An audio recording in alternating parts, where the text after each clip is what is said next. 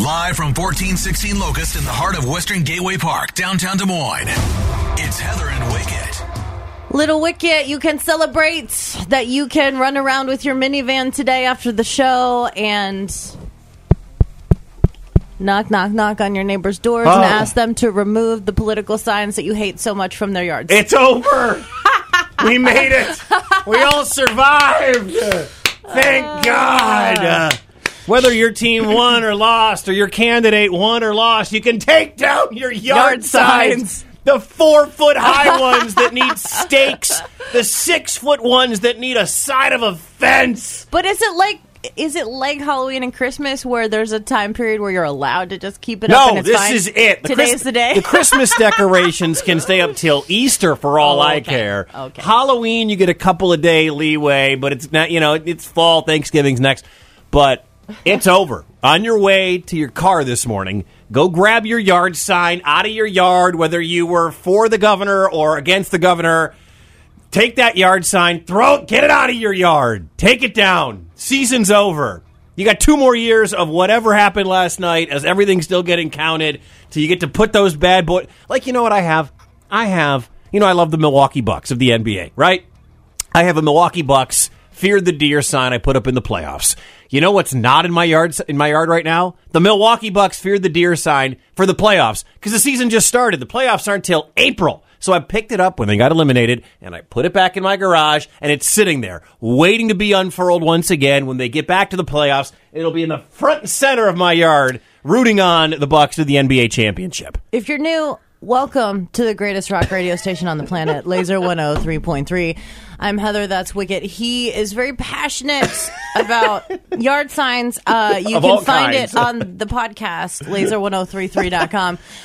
My stance is that I lived in an apartment for years. I finally have a house. I'm excited. I do what I want. You do what you want with your house. Get your yard signs down. We don't live in an HOA.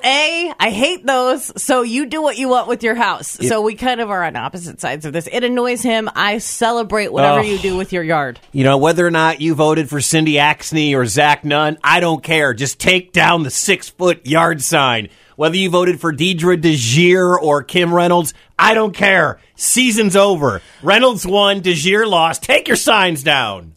And I know that we're celebrating the people with the I voted sticker and all of that. Yeah, but if you consciously decided not to vote because that is your vote, if you're like I'm not voting because I don't want to, I'm okay with you too, because it's one thing to wake up and be like, dude, I forgot to vote yesterday.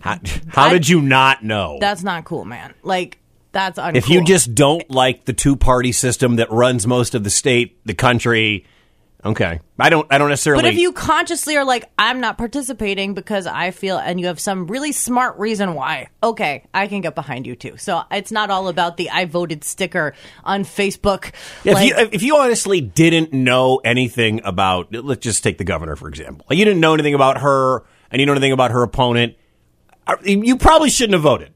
All right, that's fine. But if you just, you wake up, I don't necessarily like the I'm not voting stance, but the only people that frustrate me are the people that literally forgot and just woke up and are like, dude. What, were you asleep for the last 6 weeks of ads all over? I'm proud of, you mentioned this morning, I'm proud of the youth that came out. We've got some younger voters represented, so that's awesome. Yeah, Gen Z out and doing it yesterday. So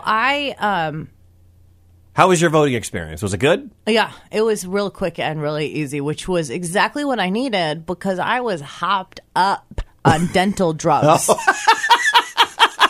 Hopped. Right. I saw your story or your reel or whatever. I'm like, she's high. Great. So much. Do you remember what you voted for? Yeah. Okay, you do good. Yeah. It All was. right. I already knew what I was doing. I had a plan in place. Right. And yeah. the volunteers were great. What's up, Sherry? What's up, Sherry? I love our volunteers. Where did you vote? I voted in a church. Yeah, in a church. I think, is it a church or a school? I don't know. It's all the same. It's all the same.